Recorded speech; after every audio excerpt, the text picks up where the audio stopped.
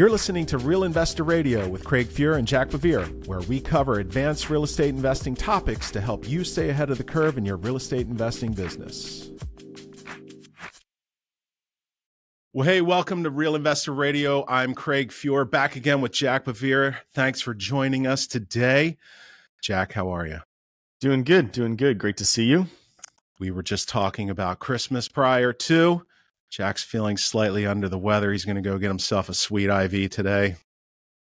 You are. I've done the IV after Vegas, just to keep it going because, 3-4 days in Vegas is just too much. So halfway through, you got to call a timeout and go get that IV to keep it going, head to the pool party later. So I've done that before and it was super helpful.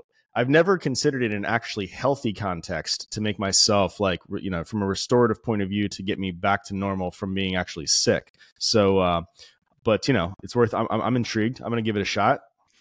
Well, as you know, Jack, I'm an old man, 56 years old, and I still sing in a rock and roll band. And tonight we have a big gig.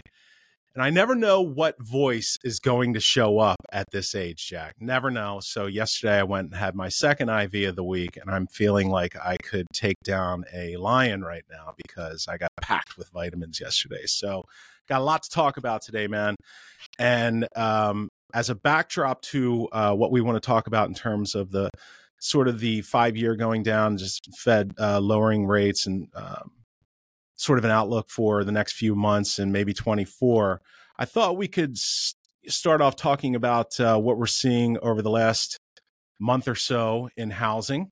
So I've got a few reports here from Wolf Richter, Jack. And first one here was done on December 19, 2023. You guys can go to wolfstreet.com, I believe it is.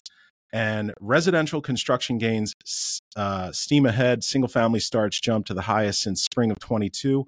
Multifamily rises from the ashes. This guy has a way with words. He is. I wouldn't call him as bullish on the market as others, but confronted by mortgage rates that make it tough to sell houses at May of 2022 prices. You're gonna love this one, Jack. Home builders have adjusted. And in their quality reports have spelled out how they're going to do it. Building smaller houses, Jack. There you go. Consumption. They're de-amenitizing houses with cheaper appliances, countertops, etc. And most of all, they're buying down the mortgage rate. Jack, I've seen some of these builders going down to 2.9% for a teaser 1 year, and then the rate starts creeping up over the next, I think, 3 or 4. Have you heard that? And if so, we speak about that? Yeah, that's become a very popular incentive that builders are putting in place to get folks to qualify, right? It kind of exploiting the idea that the consumer believes that rates are going to come down over the course of the next couple of years. So, the whole marry the house, date the rate thing. And builders, in order to prevent values, in order to avoid price drops, right? Which then you have to, once you set a comp within your subdivision, you're married to that comp for the rest of the subdivision. So rather than do that, they've been finishing basements, giving away free decks, and offering rate buy downs to keep that V number where they want it so that they don't cannibalize their appraisals throughout the rest of the subdivision. We've actually even ripped that idea off. Basically, we happen to own a mortgage company, and we also happen to own a flipping company that will probably sell about 80 houses over the course of the next 12 months. So, and we can do consumer residential mortgages. We don't do very much of them. We don't do very much of them at all, but we can. We're licensed to. And so I actually put in a builder incentive program in place for our flips that we're selling so that we can offer rate buy downs just like the larger builders are, which, my thought was, hey, that's an interesting competitive advantage that most flippers can't offer. And in a little bit softer market, why not pull that tool out of the bag? So I think it's a great idea.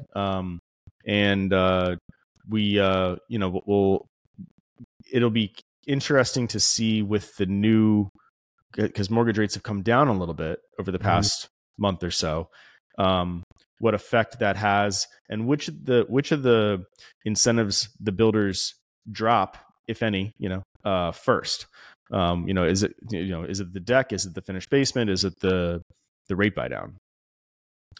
Hey, let me ask you this. I saw some builders the other day that are offering like that for 1 year teaser 2.9%, 3%. As a guy who writes millions of dollars of mortgages a month, what in the heck must that cost, even at their cost of capital these days, Jack? What must that cost them to buy down that rate to 2.9% for a year for the Well, builder? What are they giving up in their overall profit on that?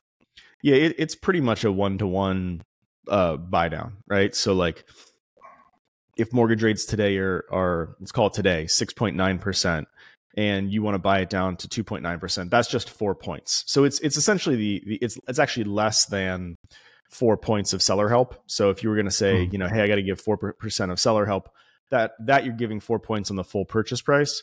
Whereas if you're working with somebody buying $1 million house and putting 25% down, you're offering 4 points on 75% of that purchase price. So it's a little bit cheaper than seller help, but the math's pretty easy. It's like a straight buy down. Now, where the math gets a little bit more complicated is when a builder offers a 30-year buy down, not just a 1-year buy down or a 2-year buy down or a 3-year buy down, but a 30-year buy down.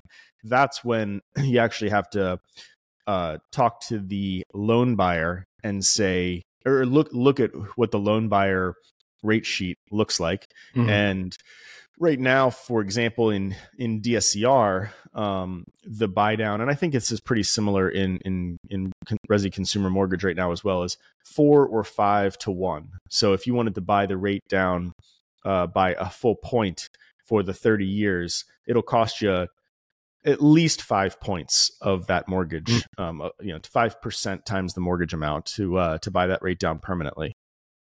Wow. Okay.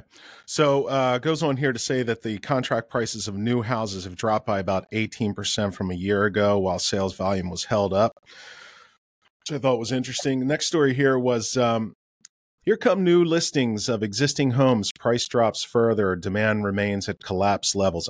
This guy loves the word collapsed levels. And it's very much bearish here. But the national median price of existing single-family houses, condos, and co-ops whose sales closed in November of this year dropped to about $387,000, down 6.3% from the peak in June of 22.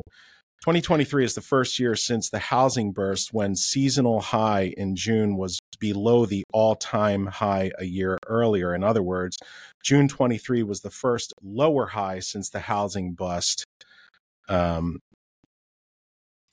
in 2008.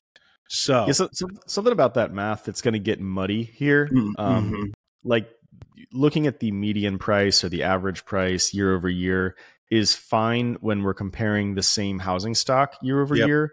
But as you just pointed out in the previous, article, that if builders are building smaller houses and that's what's available, well, then the median price is going to go down, even if the cost per square foot stays the same, even if the same store, right? It's like same store sales versus gross sales.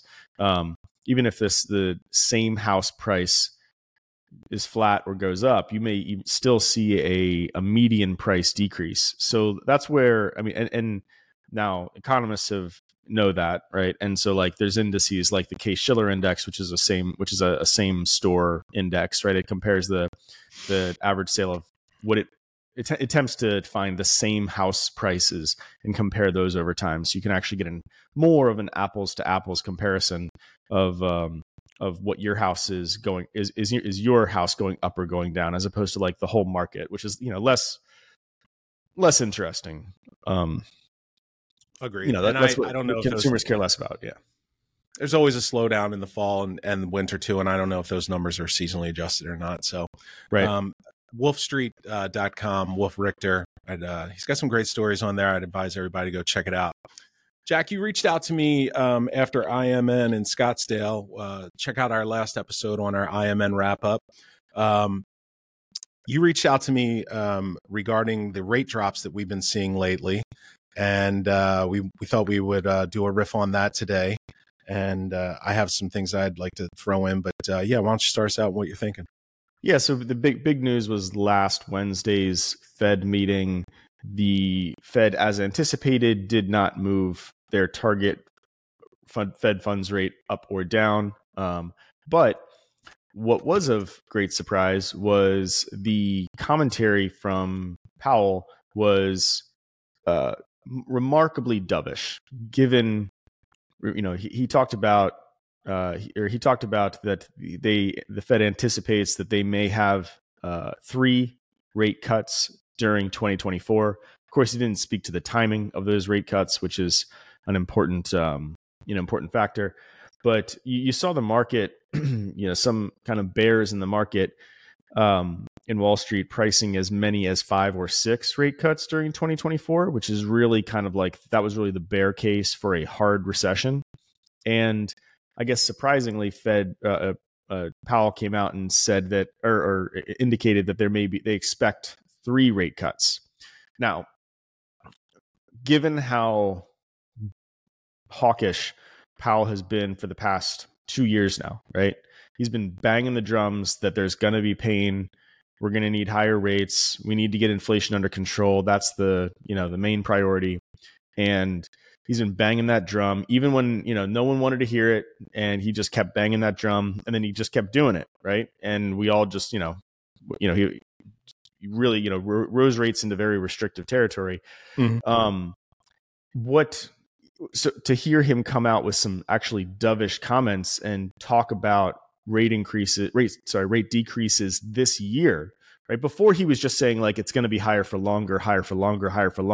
And then he put a time frame around not just a rate decrease, but 3. The market just went nuts. Like the stock market took off, mortgage rates tightened up significantly. The 5-year came down, the 10-year came down. All the bulls for housing are like, back to the races. Jumping up on their desks and like dancing and doing the, I told you so, nanny nanny boo boo, the sky's not falling. And so like it was a real real excitement, like, hey, the worst is over, it's behind us, the war is over, right? Like the war against the American economy is over. We've put the worst of it behind us, and it's going to be all blue skies going forward. It may take a little while, but you know what? It's going to get better, and we should all be happy about that. Mm-hmm. So, and we've seen over the course of the past month, even before this meeting, mortgage rates were starting to drop, and then they dropped more in the wake of these comments, the Fed's comments. And we've seen between a 75 and 150 basis point decrease in mortgage rates, depending on the product that you're looking at, which is a huge, that's a huge decrease. Phones are ringing off the hook. Yeah. Now I'm sure we've still seen they're still high, very high relative to the past 5 years, but some relief, right? And we've definitely seen it, as you just mentioned, in our borrowers who are borrowing DSCR loans, because that product is directly tied to the 5-year. And so the 5-year came down below 4% for the first time in, I don't know, a year. Feels like a year and a half. It stands at about 3.86 right now, Jack. Yeah, which is much better for mortgage rates. I think we can print we're printing like 7s, like low 7s. If it's a lower LTV deal, like high 6s right now, which, I haven't seen any high 6s yet, but I'm anxious to get a few of those. Mostly 7 and 1/8, for lower LTV. So if we, that starts to work, it kind of starts to work again, like it's not so brutal anymore. I think what it does, Jack, is it gets people sort of more optimistic, a little exuberant, they're feeling a little relief. Mm-hmm. Yeah. So, mm-hmm. And so I think we're seeing already a release of some pent up demand. Mm-hmm. For the investors who were like, I'm not doing it, 8.5, not doing it. We saw some stuff get into the 9s, right? If it was like a weird product or a low ratio, like low DSCR, like those rates were getting up into the 9s and 10 range, which was crazy, right? Like that you're only taking that if you need the money, right? Because it's cheaper than hard money. But so we're seeing definitely a release of pent up demand, and I've got some thoughts on whether people who are still on the sidelines should continue to wait or not. because they're headed down, right? But like, what are they going to do next week, and where are they going to be 30 days from now? That's a different question, right? So anyway, so that was the the big news last week. It was the Fed commentary and a lot of like exuberance from folks who were like, hey, we should see an increase in transaction volumes. These rates actually work a little bit better if we're trying to build our rental portfolio. And if you're a flipper, it could be, there's hope now, which is a word we haven't used in a while, or it's been a 4-letter one for a while, that it could be a strong spring. So that's kind of the vein of stuff that I, wanted to chat about a little bit. That's kind of the backdrop there. Mm-hmm.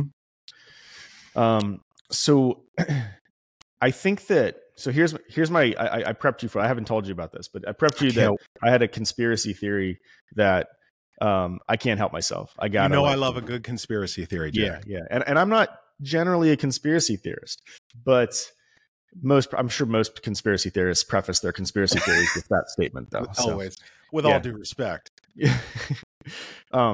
So something that really just like I'm scratching my head about is that Powell's comments were, he was higher for longer, higher for longer, higher for longer. There's going to be pain, and out of seemingly left field, from my perspective, out of seemingly left field, he goes pretty dovish and even starts to talk about 3 rate drops. That is, to me, a remarkable reversal of course. And if your job is to be the guy at the tiller of the American economy, keeping inflation down and unemployment down, yanking the tiller is the worst thing that you can possibly do, right? Like, it scares everybody. A whole crew doesn't know what's going on. And though they're happy, everyone was happy with this news. And so everyone's kind of like, oh, really? Like, we're going to get 3 rate hikes this year? Like, well, that's great. Like, certainly the housing market is very happy to hear this positive news. I'm skeptical that he came to these conclusions, that they came to these conclusions on a purely quantitative basis. Because why wasn't he saying anything along these lines at the last meeting? And how did you go from higher for longer, like just screw you, higher for longer, to 3 rate cuts in the next 12 months? And I hate to hear myself say this, but I feel like there's like some politics going on here. And we've started to see inflation come down. It was down again. PCE was down another like 1/10 of a point, but it's not in the 2% range, which was what he was banging the desk about 2 years ago. And jobs have continued to be strong, but the consumer continues to weaken.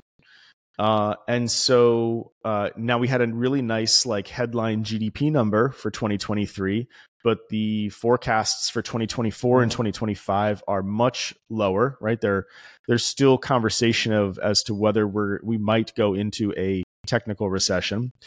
And so I just feel like it was almost a little, if he believes it, then it was a little, I think, irresponsible to give comments that were going to be received with such exuberance by the market. Like, better to let the market come to that conclusion, and then and then in June, right? Like, he's not saying at the next meeting we're doing rate cuts. He was pretty clear actually to not say that. So why are you talking about something that's going to happen 6 months from now? 6 months ago, you didn't know, like, the 6 months is an eternity right now. So why the hell are you talking about 12 months from now? It just seems other than did you want me to answer the question, or are you going to answer it for us? I'm gonna get there. I'm building up to my like, love it, crescendo. Yeah. Other than if there is a recession in America in the 3rd quarter of 2024, the incumbent is going to lose. I don't care if he is red, blue, purple, yellow, or green. He is going that individual, man or woman who's in office, is going to lose if the country is in the midst of a recession come November. It's the economy, stupid.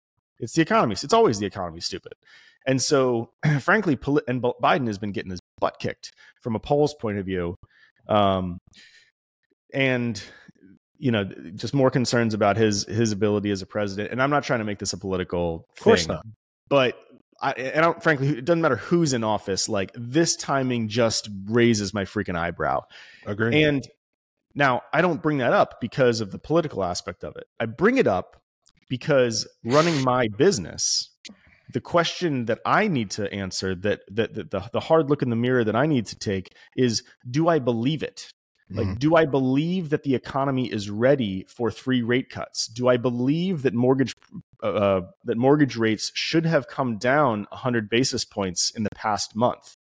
And because of my because of my skepticism on the political side of things, and my concern that this is not purely a data-driven decision by the Fed, I have some reservations that rates are going to stay at these lower levels.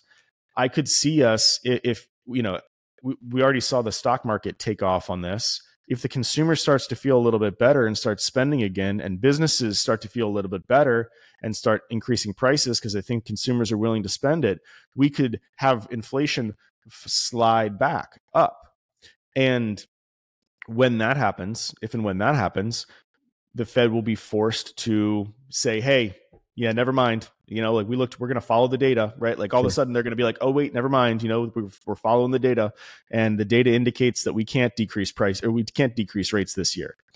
And then mortgage rates come back up because everyone's like, yeah, you know what? We're not out of the woods yet. Let's get past this election. And certainly an election year is, a time of like considerable risk, right? Because you don't know what's going to happen. So like, why would we be seeing tightening going into an election year, other than it being a bit manufactured? And so I'm refinancing some houses. That's what I'm doing, is because I don't really believe that we should have seen 100 basis point decrease in mortgage rates. And so that's why I'm bringing this up, is the business implication for me leads me to be skeptical of these rates. And I think that it may be a little bit mispriced, particularly going into the risk environment of the next 12 months. And so I think it's probably some good debt to add on balance sheet right now. Obviously, I'm talking my book before we get to this sort of do loans, but yeah, go ahead.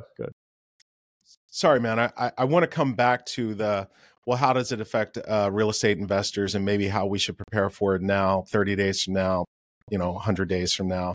But a couple of things that I thought were interesting with what you were saying there is, is the decision based on data, or is it based on giving us some sugar in an election year where the incumbent is really, really compromised and is losing in almost every poll, including those that tend to skew more towards the incumbent side, right? And again, I think we should be very, very clear here. Let's be adults here.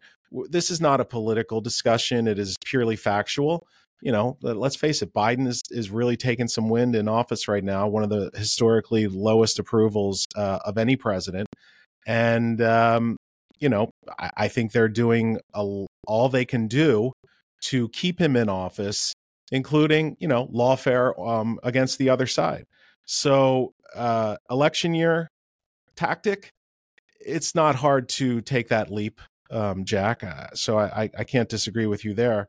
I wonder, though, Jack, about like some of the lagging indicators that we might not be seeing yet that that could rear their ugly head and maybe not have the soft landing that I think the Fed is kind of signaling that they want to engineer here. What are you thinking about? I think we've seen some layoffs. I wonder if more are coming. I think that food prices are still very high, which I don't believe are considered in PCE. Housing is still ridiculously unaffordable, which is not considered in PCE. I just don't see how the consumer, Jack, is feeling any relief from from the Fed move, or frankly, any over the last several months. I don't see how the consumer is feeling this great economy that the White House and others tell us that we're experiencing right now. Yeah, I completely agree with that. And then particularly on the housing side, okay, great, mortgage rates are down a little bit, but So we're gonna release some pent up demand, right? And by the way, for everyone who's flipping a house, or even maybe even considering buying a house right now, that doesn't happen like the next week, right? Like mortgage rates have been dropping. There was some very positive data last week, coming out of the Fed's comments. The market is down. The mortgage rates are down even more, and so you go home. You're getting ready for the holidays. You have conversations with the wife and the family about, hey, do you want to get back out there? We can now. I called the mortgage guy, and we can qualify for that house that we want in that school district that we want now, and maybe we should get back out there. And then in January, you start looking at houses. You get your pre-approval letter. You start, you find your real estate agent, call them up, start looking at houses, look at stuff, and you put something under contract in the end of January. So we're not going to see a spike in activity from a housing contracts point of view for a month. We're not going to see transactions happen as a result of this decrease in mortgage rates for 2 months. Maybe you see a little baby spike in refis 30 days from now, but there's still not a whole lot. The refi volume is anemic still, even with a drop. Like there's a huge spread, right, between what most people's mortgage rate is and where they're at today, even with this drop. So there's going to be a lag. It's going to take a little while for us to really discover what the actual impact on consumer behavior is. Now, in the same in the same vein, there's no new supply happening here, right? So like, even if these mortgage rates come down enough to make someone who has a 3.5% mortgage move to the other location that they really want to be in, and they can, and at 6.5, yeah, screw it, we'll do it. It's not, we're not happy about it, but we'll do it. And they make that decision. That's one purchase, one sale, right? But it's neutral from a supply point of view. Whereas the demand that this is going to release, the pent up demand that these lower mortgage rates is going to release, is for the first time home buyer, and the first time home buyer doesn't add any new inventory to the market, and so we're going to see supply. I think we're going to see inventory go down. Did you catch that webinar the other day with Altos? I didn't. Update? No, I love that though. I love Altos, but no, I didn't see it. I did catch the webinar, and they're predicting sort of a sideways market next year, maybe a rise of like 6-8%, but in prices, nothing, sort of a sideways slog up, down, up. Yeah, in prices, but definitely no massive increase in inventory.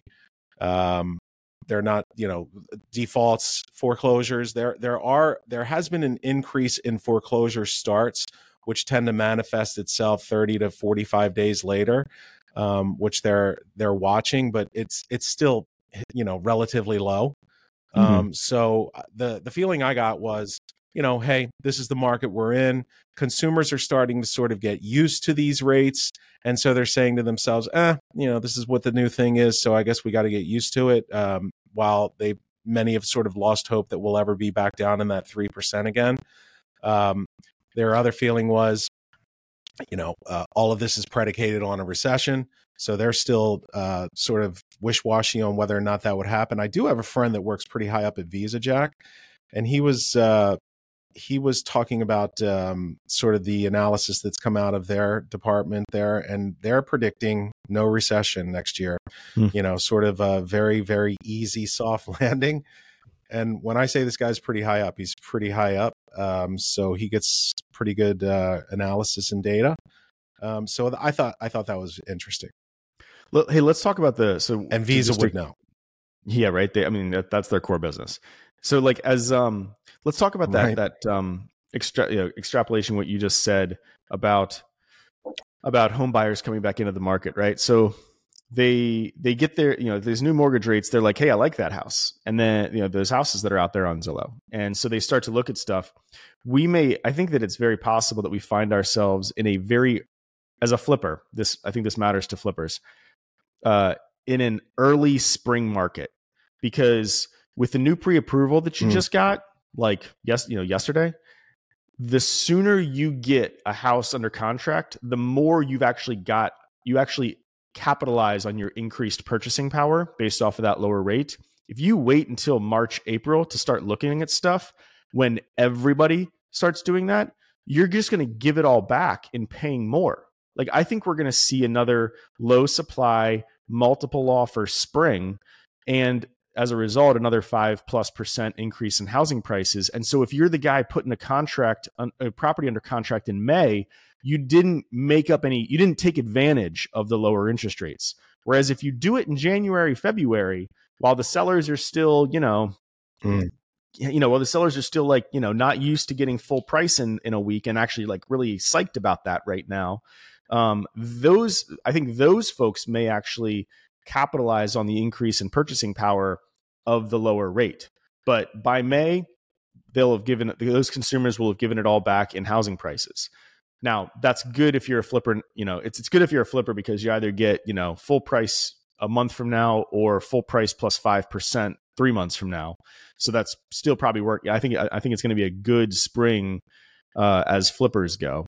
But as home buyers go, I think that they're on the clock to take advantage of today's seller sentiment before showing activity starts to spike up 30 days from now. Yeah, I think the big talk here that I'm, the sort of the sentiment around the interwebs that I'm getting is lower rates, even at the rates that we're seeing now, is going to unleash, all of this pent up demand. And it's going to happen quickly, thus increasing home prices even further on a very supply constrained market. Mm-hmm. I don't, it's still a let's speak directly to the guys who listen to our show, that, not the home buyer, but the investor. It's still a really difficult time to be an operator, Jack, right? I mean, the cost of a deal these days, insane. The cost of a lead. Talk about quickly, maybe a slight pivot here, obviously, but let's talk to those guys and, with regards to sort of how they're operating over the next, few months. I think that landscape has remained difficult because we haven't seen this spring happen yet, and so frankly, I'm optimistic as a flipper. I'm optimistic about the spring, much more optimistic than I was a month ago. The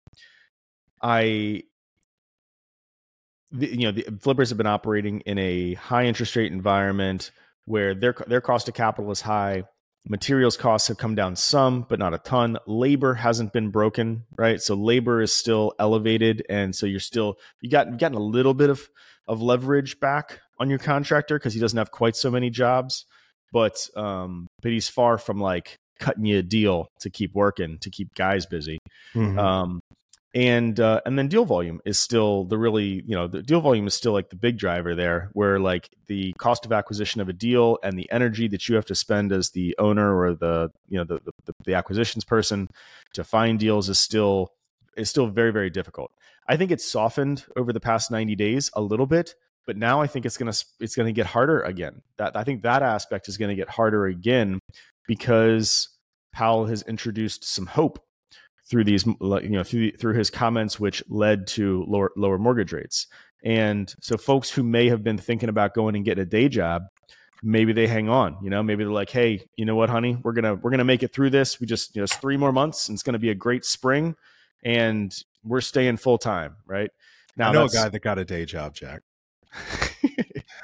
And it's what you got to do, it's freaking hard. So, and the day jobs are hard. Anyway, I think that certain things are getting easier, certain things are staying harder or getting harder, and certain things are going to get harder. So I don't think that it's going to be like, selfishly, I was hoping that this didn't happen yet because I was selfishly, right? Like just hoping that some more competition was going to disappear from the market to increase flipper margins, because as competition drops out, there's fewer bids, and on average, you're able to make a little bit more on the deals that you do find. So I'm a little like, I think margins are going to be tighter, but I also think it's a less risky environment as a flipper. So going into the spring, I'm making my Christmas list for Jack, and it is all I want for Christmas is more distressed inventory. Yeah, I hate to be competition. Yeah, I hate to be that but hey, that's the market, right? Like it's a competitive market. I like to compete. So, I do love a bit of Schadenfreude, right? When my competition is struggling a little bit, I don't mind it. I don't mind it. So back to Powell, and we'll finish up here. So one of the things that I always I guess I find very interesting in the macro side, Jack, is how does a country, a post-industrial country, survive when you've got rising debt? We added $1 trillion of debt in 1 month, Jack. So by the end of this month, we'll be up to $34 trillion of national debt. And back in March of 23, you had the collapse of Silicon Bank and Signature Bank. That was March 10th and March 12th. On March 13th, the Fed introduced what was called BTFP, the Bank Term Funding Program. And I think, Jack, that part of the Fed's move not only has to do with it might have a sort of political side to it, but I think banks are really, really hurting right now, and no one knows about it. If we polled 99% of investors, and I think even some of the better investors out there, Jack, I bet that none of them would have heard of BTFP, and the fact that banks have borrowed over $400 billion since March of this year to backstop their long-term debt with, I guess, shorter-term debt from the Fed. So that balance now, they are paying the balances back, which I guess is some good news. But it still sits today at around 120 billion. It floats up between 114 and 130 billion at any given time that banks are borrowing from the Fed to backstop their losses. So that's part of what I see with Powell. He's like, oh, wait a minute here, man. These high rates are killing these banks with this very low long-term debt. What are your thoughts there? I think that the banks, as a real estate investor, we've seen the banks just receding, right, over the past 9 months now, and just pulling back. I think largely the commercial real estate concerns that are still unrecognized to a great extent. And so that's also this next shoe that that hasn't gotten as many headlines recently, right? That it was a big deal the past year to talk about commercial real estate, but then it got kind of quiet about commercial real estate the past 60, 90 days. And it didn't get better, right? Like it hasn't gotten any better. And it's still largely unquantified. And so I think a lot of the banks were borrowing that money to backstop their balance sheets so that they could set up specific loss reserves to be able to shed some of this commercial real estate loss exposure that they have. And you haven't seen, with this kind of like, we may still be going into a recession or at least a lower growth environment. Back to your comments on the consumer, right? Like the banks live or die based off of the strength of the consumer. If the consumer's got a bunch of cash, they put it in the bank.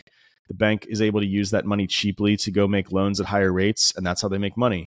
But right now, you've got sustained high deposit rates. Still, I don't know if deposits are shrinking or flat right now, but they're not up. Mm-hmm.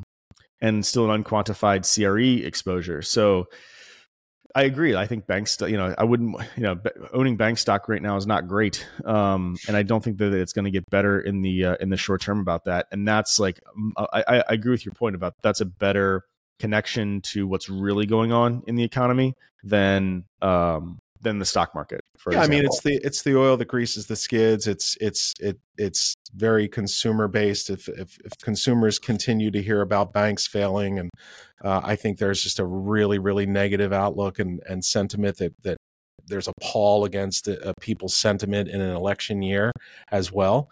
And I think so. I think that banks are hurting way more than people are letting on, and as they begin to fail, the Fed's not going to be buying these things. They're going to be selling for pennies on the dollar to JP Morgan. And so I think we'll continue to see more consolidation in banking over 2024 without it hitting the news. I hear that. I think that's probable. I just don't know if, and I think the ramifications of that are long-term bad for the consumer and for the country. When you've got essentially four or five banks that own all of the banks, right? And they're buying up assets at pennies on the dollar, which is great for us, as investors buying things for pennies on the dollar, but not necessarily for banks. Yeah. Haven't seen as much I still feel we're early on the whole commercial real estate side of things. Like either those deals are, the feedback that I've gotten when I've gone to conferences and asked this question directly of those banks is that a lot of, deals are getting punted. If someone's paying, the deal's getting restructured. It's a blend and extend, mentality. No one wants to take the loss. It makes the business it makes economic sense for the bank not to take the loss. It makes economic sense for the general partner of the fund not to have to tell his LPs that they have to take a loss. Like no one really wants to restructure to foreclose on the asset and resell it at and be, and have to go do price discovery and figure out where market is for a office building in Wichita, right? Like no one wants to know the answer to that question. Mm-hmm. So you just, clip the coupon that you can, and if the operator is continuing to do the best that they can given the market environment, that's the economically rational thing for the bank to do. Now, does that mean that the bank is going to, but that means that the bank is going to have not a non-performing, but an underperforming asset on its balance sheet for an extended period of time, which is going to prevent that bank from being more active in the market because it doesn't have the cash. It's got this underperforming loan, right? Like it's borrowing money from the Fed at 5% and it's only clipping a coupon from this investor at 4% when it should be clipping a coupon at 8% from that investor. Mm-hmm. But it's rather than take a loss, rather than write off half the equity, or write off half the principal rather of that loan, it'll just clip the 4%, right? Like it makes sense for it to just like clip the 4% and we'll just do less business, play more golf, clip the 4% and play more golf for the next 3-4 years until we work ourselves out, and let the Fed backstop the rest. Yeah, right. All right, man. Well, great episode today. Just as a heads up to those who listen, and frankly, Jack, I'm kind of surprised. I've met several people lately via email who have reached out to me, as well as at IMN, who have said they're loving the show. So that's great to know. We've got some really cool episodes coming up. Jack sat down, I guess maybe over a bourbon or two, and sat down and wrote out like some really great guests that we can get on over the next several months, maybe for the entire year. So we're really excited to bring on a whole bunch of guests from all different walks of life, from attorneys to great investors in multifamily to realtors that we know, just really top-notch people that we're going to bring onto the show. So look for that in the new year. This will be probably our last episode. No, I think we're going to do one next week. Didn't we mention that? Yeah, yep. So not our last episode of the year, but I want to wish everybody a Merry Christmas. Merry Christmas, Jack. You too, man. You too. Thanks, brother. All right, we'll talk to everybody soon. This is Real Investor Radio. I'm Craig Fuhr. We'll see you soon. Merry Christmas.